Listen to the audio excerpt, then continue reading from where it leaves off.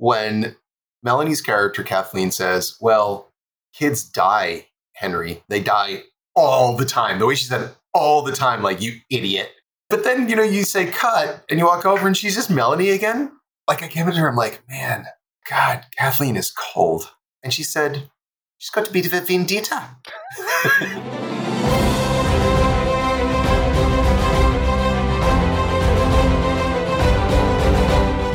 Hello, everyone, and welcome to The Awardist, where we are chatting with the actors, creators, and more who are contenders this year and breaking down the state of the 2023 Emmys race. I'm Entertainment Weekly Executive Editor Jared Hall, and joining me this week for our final episode of Emmy season, I have back here EW Editor-in-Chief Patrick Gomez, and for the first time on the podcast, well, and I guess for the last time this Emmy season, Senior Movies Editor Nick Romano, though readers may also know him for so much of his fantastic coverage of lots of TV shows and fandoms like Game of Thrones and House of the Dragon, the Star Trek universe, and Just Like That, which just ended. Nick has been all over that. And then in movies, all over the DC films and so much other stuff. So, Nick, it's so great to have you here. And hello, Patrick. I will also shout out Nick's voice you might have heard on West of Westeros. Yes. If you are an EW podcast completist. Yeah, yeah. And now's the time to catch up on House of the Dragon Season 1 if you haven't already. Just saying, Season 2 is still filming. You're trying to be an Emmys completist. Yeah. You got to check it all out. Well, Nick, so glad you're here. And you're here for very good reason, because on today's episode, we have The Last of Us showrunner Craig Mazin. By the way, I need to throw in a little disclaimer that interview is organized through his personal PR team in accordance with WGA guidelines. Nick did that interview. And among the things that you guys talked about was how much they were able to prepare Season 2 before the WGA strike started. What did, give us a little tease of what he revealed. Yeah, so Season 2 is all mapped out. Like, there's a full outline. It's been written and filed to HBO for approval. Craig Mazin, who wrote a lot of the episodes for Season 1, he also wrote the script for Season 2, Episode 1, and that's also off to HBO for approval.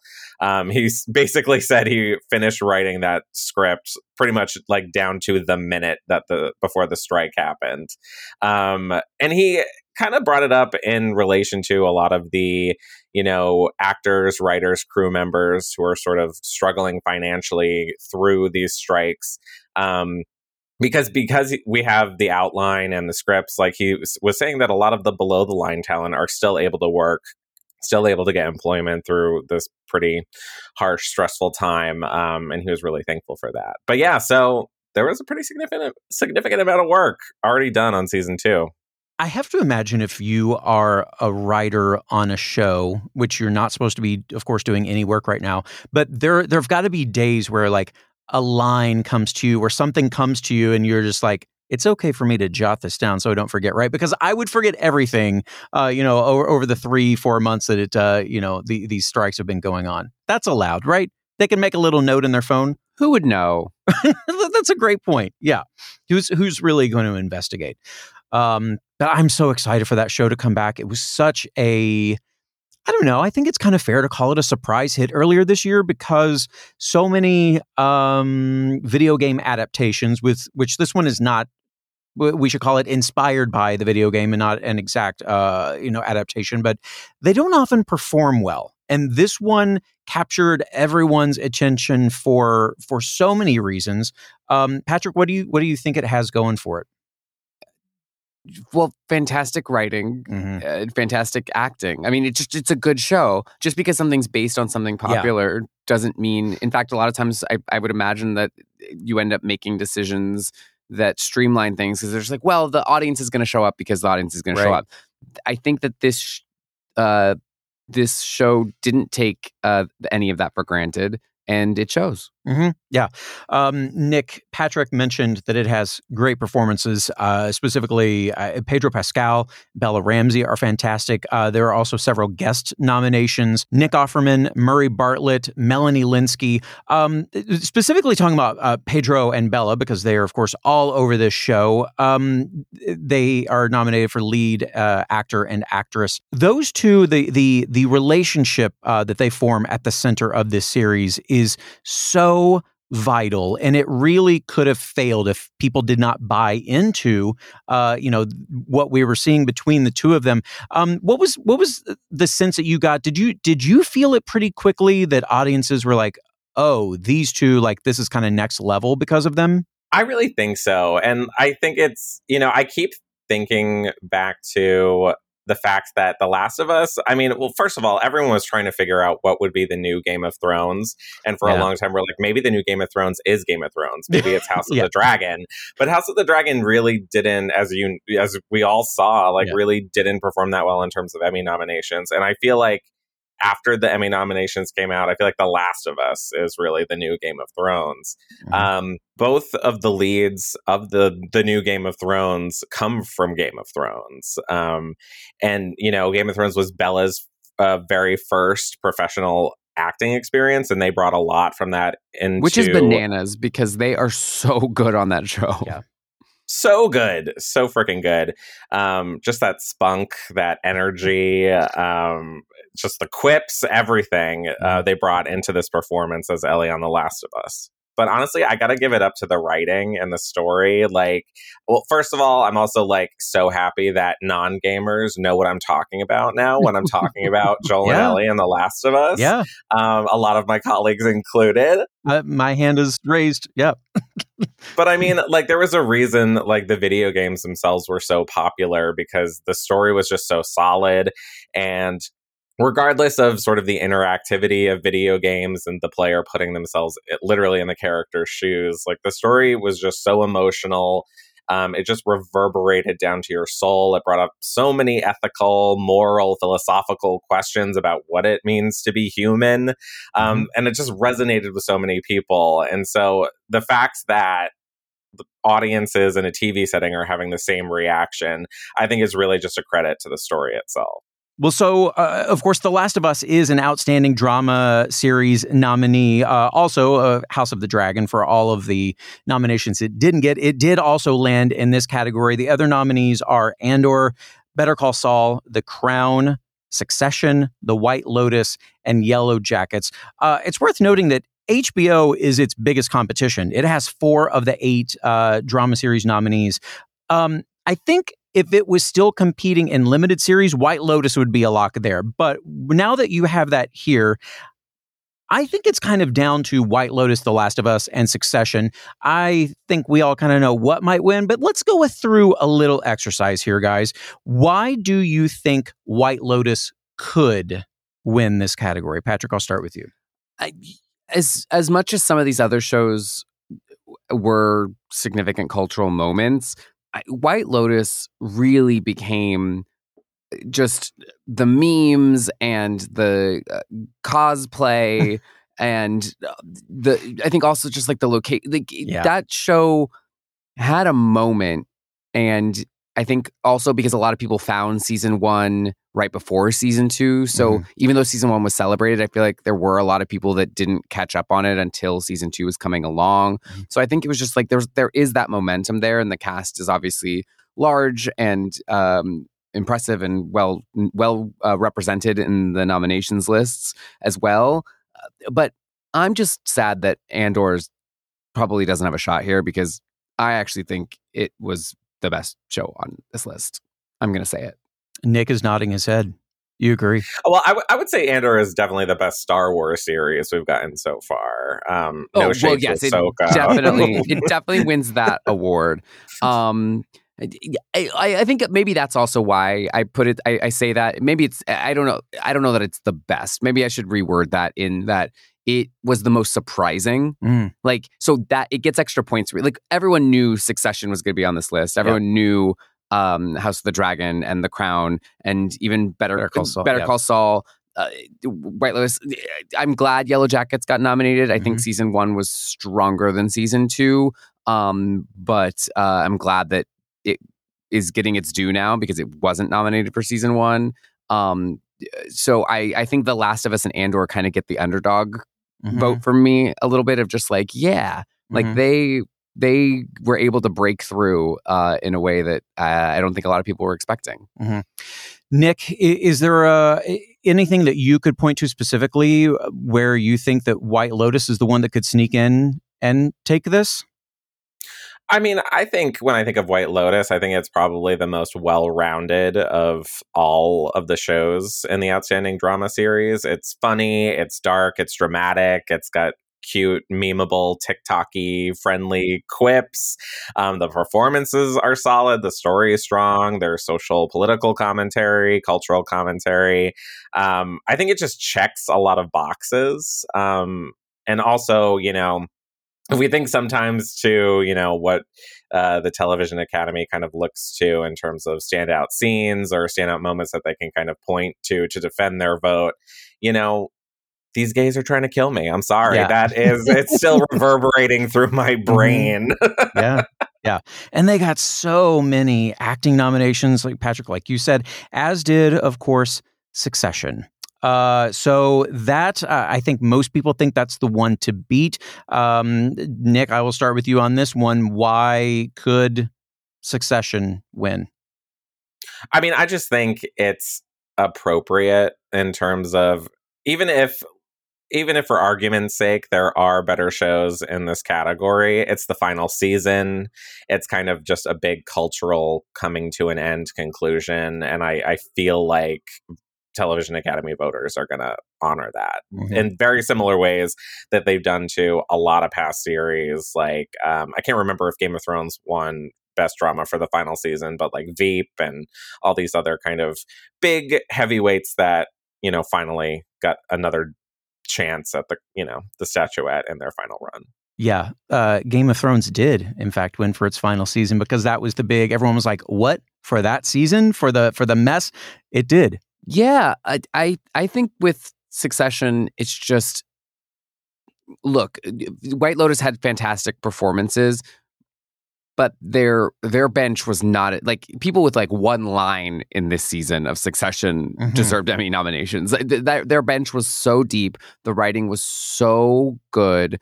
And that was a story that I think could have wrapped up, it could have fizzled. And that show just was like crackling to the very last moment. And so I do think we'll be seeing them on stage at the end of the night. Yeah, there are a couple categories where there could be surprises. I don't really think it's going to happen here, but we've said that with a lot of TV Academy members being on strike, that a lot of them might actually be sitting down and watching the shows this year and not just going off of what they kind of culturally knew or what's happened the past few years, or that they had time to watch. Right, they had time to anyway. Yeah, so maybe. Who knows? I don't really think so, but it'll be still a fun night when it finally happens in January. Yeah, I would be happy. Look, all these shows are good, are very, very good, every single one of them. But I would be legitimately happy for like half of these to win. 100%. Yeah. Because they all had such outstanding seasons. Well, if anyone has not voted yet, today is the last day of voting, this Monday, August 28th. So if you're curious to hear more about The Last of Us, that interview with Craig Mazin is coming up. Nick and him discuss. They also discuss Easter eggs, whether new characters that are introduced in the show can make their way over into the video game somehow. And they also talk about the ongoing strike. So there is a lot to come about The Last of Us in that interview. So don't go anywhere. The Awardists will be right back.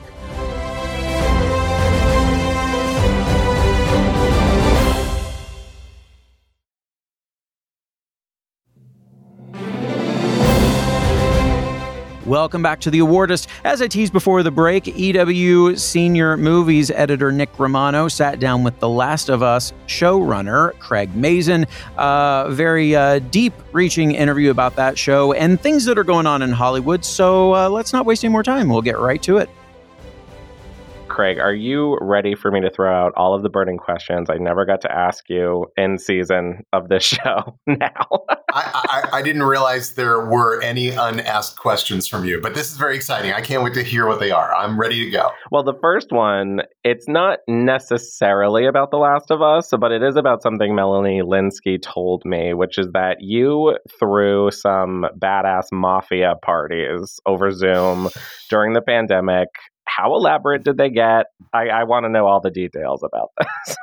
So they were not only incredibly elaborate for mafia, but they were incredibly elaborate for anything. I don't think I've ever done anything that complicated, and I'm including writing and producing The Last of Us with that. So when you play mafia, there's like the usual things. You're a townsperson or you're mafia, and then there are the little things. You're a detective or a doctor. And then we had like basically every single person had some special role because there are all these variant roles. And I created a Google spreadsheet to manage all of it round by round because it was that complicated. And Melanie and I ran it. And I have to say, if you can run a complicated mafia game with somebody and come out on the other end still loving them as much as you did when you started, it means they're a great person. She is a great person. Truly. Now, did Melanie play a character in Mafia that made you think she could play Kathleen in The Last of Us? I've seen Melanie play every possible character in Mafia, I think. And the scariest thing is when she's Mafia, because not only will you never know, but you also don't want it to be true. You just don't want it to be true. It's why The Exorcist is such a great film. It's about the corruption of innocence by evil. And she is, an angel. You just don't want to believe it.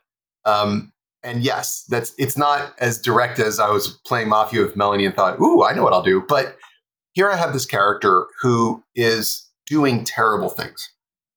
And it's just important to me, and I know it's important to Neil, especially as we create new characters, that we never drift into black and white. We just don't live in that world of black and white morality. Everybody is a human. Everybody has a reason. There are no just pure psychopaths. Even the character of David is dangerous and bad, but complicated. So I wanted somebody that was going to be completely committed to killing not only people who didn't deserve to die, but even children. And then I wanted us to kind of understand and love her and feel pity for her, even as we hated her. Well, who else is going to pull that off except Melanie Lynskey? And that's how I just called her and I said, Melanie, I would like you to play a war criminal. Wait, hear me out. She's like, oh, but I don't think not really the war criminal type. And I'm like, no, you are. You can. You are. And she was. It was amazing. I'm obsessed with this story. I know you, obviously you and Neil are so tight. I'm so curious. Like, do you think there's a reality in which a character like Kathleen that you guys created for the show could appear in the Last of Us game somehow, even in like this multiplayer online thing that Naughty Dog is working on right now? It would require a lot of legal stuff, because the characters that we create for HBO would then need to be somehow re-licensed back, I guess. I don't know how any of that works, but probably not. I think we like the idea that these universes stay somewhat separate. I mean, obviously there's great overlap with the storylines and the main characters, but it's good to live in a world. If let's say one day there is a Last of Us Part 3, and please, headline writers, I have no inside knowledge on this whatsoever. I'm just guessing. I'm hoping. Let's say it happens. Then I would want Ashley Johnson to be voicing Ellie, presuming that Ellie would be in the game. I'd want Laura Bailey voicing Abby. But as we know, Ashley Johnson doesn't play Ellie on the HBO show. Bella Ramsey does. So these two universes ride side by side. I think probably we wouldn't want there to be too much of a feedback loop. It keeps both things somewhat pure.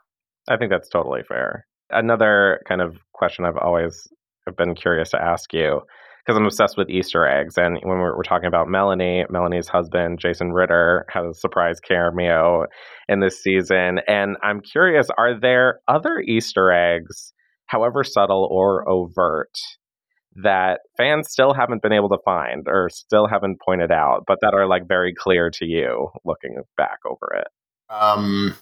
Wow, that's a good one. Because they find everything. They find things that aren't there sometimes. Sometimes they're like, look, do you realize what this means? Do you see?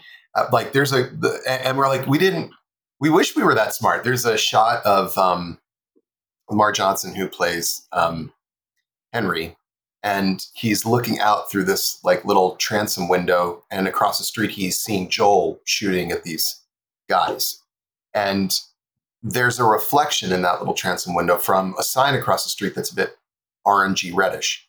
And it's sort of going across his eyes. And people are like, look, they've mimicked the orange across Sam's eyes. And now they put it over Henry's eyes through reflection. And I'm like, no, no, that was just there. But thank you. That's cool. I wish I could take credit for that. So they find Easter eggs that aren't even Easter eggs. And I feel ashamed, but I don't think we put anything in that they haven't found. People are fast. We thought maybe it would take. Maybe people wouldn't really understand why we made this like goofy little thing about biscuits in the first episode until they heard the explanation in the third episode. Nah. I think episode airs Sunday. By Monday morning, there was a flower theory already circulating around the internet. I was like, shit, that was fast. I think my favorite Easter egg has got to be the Uncharted lighter that we see on Tess. Is there that's a good one. Is there a particular Easter egg that you're particularly proud of for being in the show, or that just completely astonished you that, you know, the production crew just kind of did it on their own and that like shocked you? I don't want to say that I'm a control freak, but everyone that works for me on the show understands that I'm very detail oriented. And I also have a lot of hard opinions about almost everything, which is a little frustrating for them because sometimes they're like, well, are you okay with this? And I'm like, why would you? I don't care about, no one's going to even see that. And then they're like, but you get so fussy about everything. And so I'm like, okay, fair question. So everything that would be some sort of intentional Easter egg gets run by me. I mean, I'm aware of all those things. So there's nothing that I was not aware of that came from the crew. It's usually us suggesting, hey, we want to do this or that. I actually don't love Easter eggs in general as a concept because they're meta. And I think they can pull you out of things. And I think they sometimes drift out of the emotional and into the intellectual. And that said, they are fun for people. So the kinds that I like are not even Easter eggs as much as notions that get carried through, like the idea that flour is the substrate that carries cordyceps into humans. But of course, you know, a little giraffe here and there, a little giraffe stuffed animal isn't such a bad thing. And the Naughty Dog logo on Captain Kwong's keychain, and these little things are really more about just letting the fans know that we're fans too. The other things aren't really Easter eggs as much as just I love them from the game, like, you know, the movie posters and the kind of weird cinematic universe of, you know, Viper. And I mean, there's just like a lot of, you know, there's like a lot of things I just love from that world. My favorite Easter egg connected to anything Last of Us actually is in The Last of Us 2. And I don't think I can duplicate it exactly because it's too embarrassing. And Neil wasn't even aware of this. Someone who works for Naughty Dog was a big fan of Chernobyl. And towards the end of production, when they were like finalizing things, there's a moment where you find this archery trophy. There's a character that you encounter, spoiler alert, he's now a clicker. And his name is Boris Legasov, which is a combination of Boris Sherbina and Valery Legasov, the two main characters in Chernobyl. So when I saw that, I was like, what the fuck? So I took a photo of my TV and sent it to Neil, and he goes like, Neil's like, yeah, I actually did not know that that's what that was. Somebody just got it in there. So love that. One particular, I don't even know if you would call it an Easter egg because I don't even know if it is an Easter egg. I just remember this, the little kid in episode 1 who shows up to the Boston QZ and the soldiers have to kill him because he's infected. and he's credited as Logan Pierce. And my first thought was, is he related to Jeffrey Pierce, who plays Kathleen's right-hand man? Nope, he's not. Fairly common name. These things happen, but interestingly, the stunt double for Logan was the son of the stunt double for Pedro Pascal. So when you see him in the distance, kind of going thud, that's Pedro's stunt double son. Oh my God! See, this is the kind of thing I need. This is the kind of thing I've been craving to know all season. Denton Edge is the stunt double for Pedro. And so I'm like, Denton, look, this is your boy. This is your kid. I'm going to be nervous about telling you that if he falls, he needs to fall harder or anything like that. And he's like, yeah, you're not going to have to. I'm going to tell him to fall harder. Like, that's how it works in stunt families? He's like, yeah. if it doesn't look like it hurts, I'm going to tell him to do it again. Like, okay. They're special people. I love it. I mean, now in terms of all of this, all of these new elements that you incorporated into the show, I'm so curious to know if there was anything from your conversations with Neil or the Naughty Dog team that, like, maybe they were experimenting with putting something in the games initially, but it didn't make sense, but you could kind of put it into the show. And it made me think of, that campfire sequence with Joel and Ellie, which is based on concept art. I was curious if there was anything else like that you were able to incorporate into the show. I don't know if there was anything specific, and even that really was more of a confluence where it seemed like there was a good idea to have a scene, and I think then Neil was like, oh, I should show you this, and I was like, oh, there it is. Like, oftentimes these things were kind of just living in parallel as opposed to feeding into each other. But yeah, we would talk all the time where we would have a discussion. He would like, well, we were going to do this or we were going to do that, and we didn't have time, or it just didn't fit. And I think in general, none of those things ever were like, oh, well, let's do it, except for the story of how Ellie was born. That absolutely was one of those things where I was just asking questions, and he's like, well, here's how that was, what that was supposed to be like, and I wanted to do it as a comic, and I wanted to do it as this, and I just never had a chance. And that was one where I said, okay, well, that's going in the show. I mean, that brings me to my next question, which is about, in the games, you can learn so much lore about The Last of Us through scraps of paper, notebooks, letters to loved ones. They don't necessarily have an impact on the game, but it just gives you that knowledge of this larger world. And I think it's, it's very clear that, you picked certain ones for, Kathleen's story arc, for the origin of Ellie and Anna. Are there other ones that kind of surprised you as you were looking through all the material that you're like, oh, I really want to blow this out, or I want to expand this in a little bit? The one that was the most tempting was the story of Ish and how he helps create this underground colony. We didn't really have space to tell that story, but we did want it to be present. And I think it was a good choice. I think, obviously, for fans of the game, when they see Joel looking at that drawing of, our protectors and our saviors, and it's Ish and so the guy, we know, okay, as game players, we know exactly what that is. And I think most people who play the game and take the time to read things understand the sorrow of that whole story. But it kind of worked for the show. I think it worked better as just a sense of ghosts, that something had gone wrong.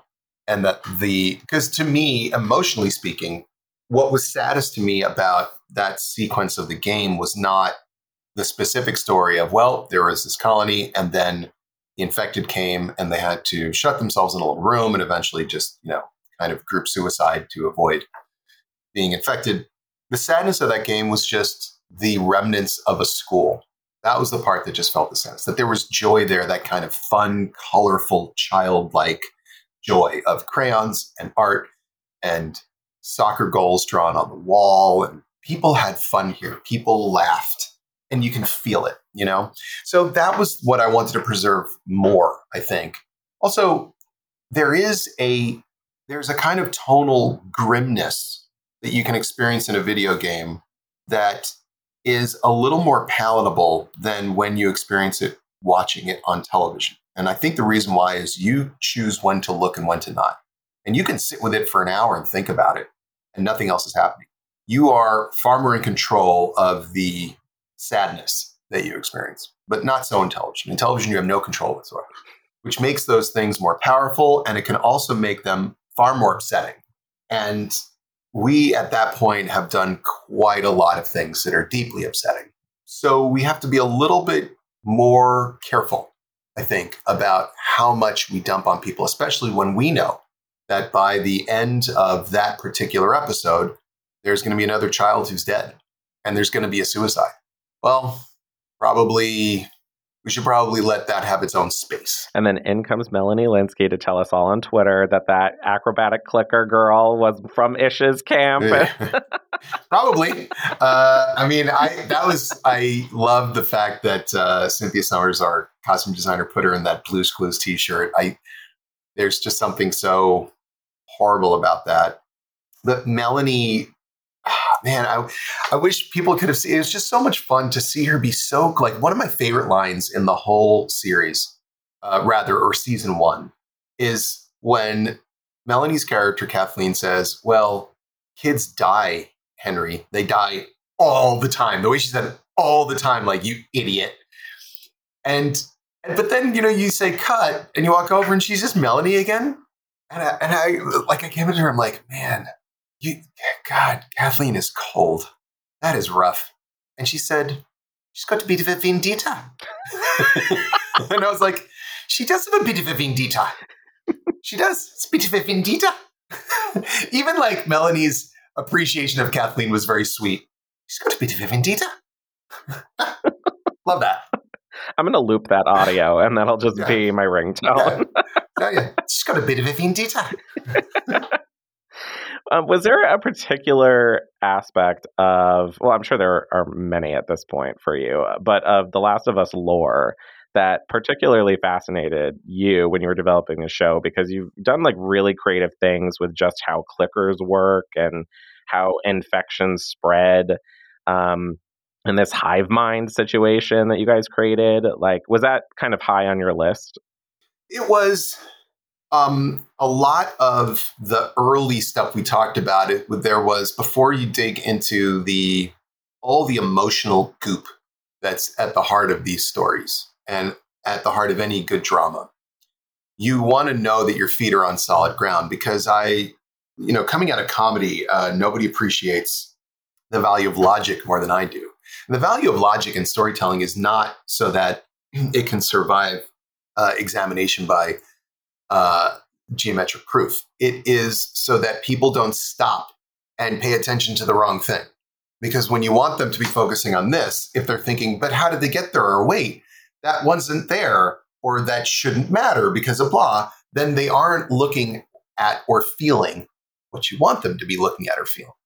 So a lot of the early discussions with Neil were very much these kind of hardware discussions, science, facts, timelines.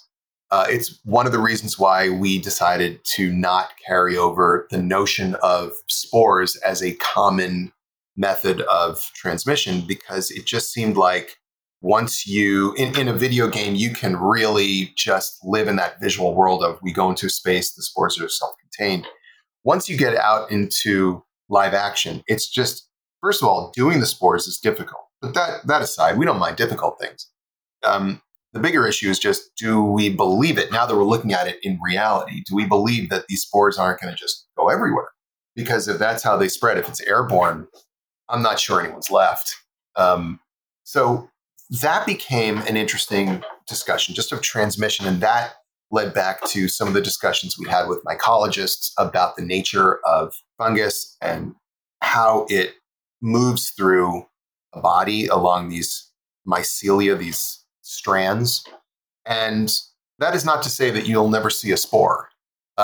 It's just to say that, as a general method of transmission, at least as far as the characters we've met know, there are no spores.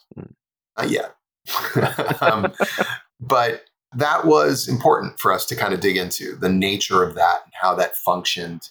And then also to talk about how it might have started, because that wasn't really something that they had dug into too deeply in the game. And I thought there was an interesting opportunity to go back, and this is what inspired the beginning of episode 2, to show us somewhere else. The game is so nailed to your perspective as the player, as Joel, and then as Ellie for a segment, that it can't go anywhere else ever, but we can. So taking us back in time and putting us in the shoes of a scientist in a different country, speaking a different language, confronting the reality of this and how it might have started, I thought it was an interesting opportunity. And obviously the opening sequence of the first episode, which was, I think, literally the first thing I wrote of anything. I wrote it like really early. That was about going back even further in time to say, because I have this thing where when there are these terrible events that occur in movies, I don't like the fact that we just happen to show up in our movie right before the terrible thing just happens to happen. It just feels so like, I don't know. I just thought it was interesting to say, in a Chernobyl sort of way, this was always going to happen. This was inevitable. People even knew it was going to happen. They'd known for years. We're not showing up and then it just suddenly happens. We're showing up and it finally happens. I think it's important for people to understand that when we are warned about things, that means they're going to happen. And we've struggled with that to the extent that a drama can help drill home the fact that an inevitability is inevitable. That's a good thing. Yeah, I think it's very clear that the way you structured this season, there's a very clear beginning, a very clear end. But like, how far in advance, or how far in the future, do you have to think? Are you kind of setting pillars, or do you have things mapped out, deep, sort of in multi-season arcs, just with this sort of expanded world and how many games we have and yada yada yada? Just curious about your process there. Neil and I are both mappers and outliners and planners. We believe in endings. We believe in knowing where you're going. We know where we're going. We also give ourselves space inside of the basic route to wander and discover and invent. And as that happens, we then can go and reincorporate and fiddle with and go back in the writing. What we don't do is write narrative checks that we cannot cash later. There is this thing that happens sometimes where people will create mysteries that are tantalizing, infuriating, which we love. And then later, just never kind of pay them off, which is cheating. Because it's exciting. It's exciting when something that, like a magic trick, something happens and you're like, well, what does this mean? And then as it turns out, it means that they wanted you to be excited at the end of that episode. It doesn't mean that they know why either. That's very upsetting and disappointing. We don't do that. I refuse. So when we have any kind of confusing, mysterious, or shocking story element, it's purposeful and it will be understood. But that said, I do feel like we also give ourselves spaces to wander around. And that's why sometimes, when you're writing episode 5, you may go, oh my God, and race back to episode 1 and fiddle with something to make it connect in a beautiful way. Obviously, there are big things going on in our industry right now. But I'm curious how much of season 2 you were able to map out before everything kind of happened. We were able to map out all of season 2. And I also wrote and submitted the first episode, the script for the first episode.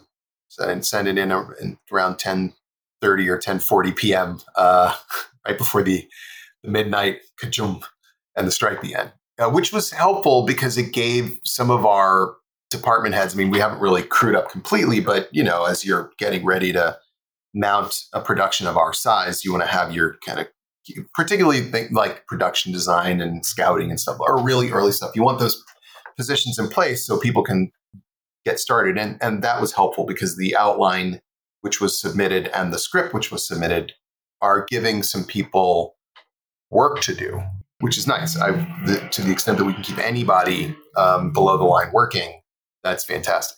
But now at 100 days in, I think it's becoming essentially a near certainty that we won't be able to start when we were hoping to start, which is upsetting. We are all raring to go. This is what we are born to do. This is how we've not only choose to live our lives, but I believe are compelled to live our lives. Otherwise, why the hell would we do this insane job? I can assure you, it's not for money. Anybody who thinks that people do this for money, they're just wrong.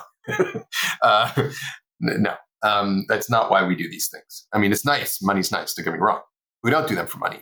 What we do this for is, I believe all of us, all artists, do this to express ourselves, which is a specific kind of human drive.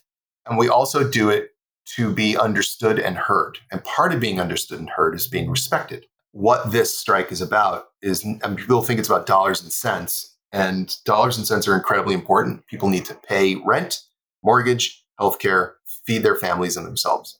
It's also about respect. And actors and writers are on strike right now because the terms of our collective bargaining agreements no longer reflect any kind of respect or appreciation, given the realities of how this industry has changed. And when you look at what we're asking for, I think it's important people understand this.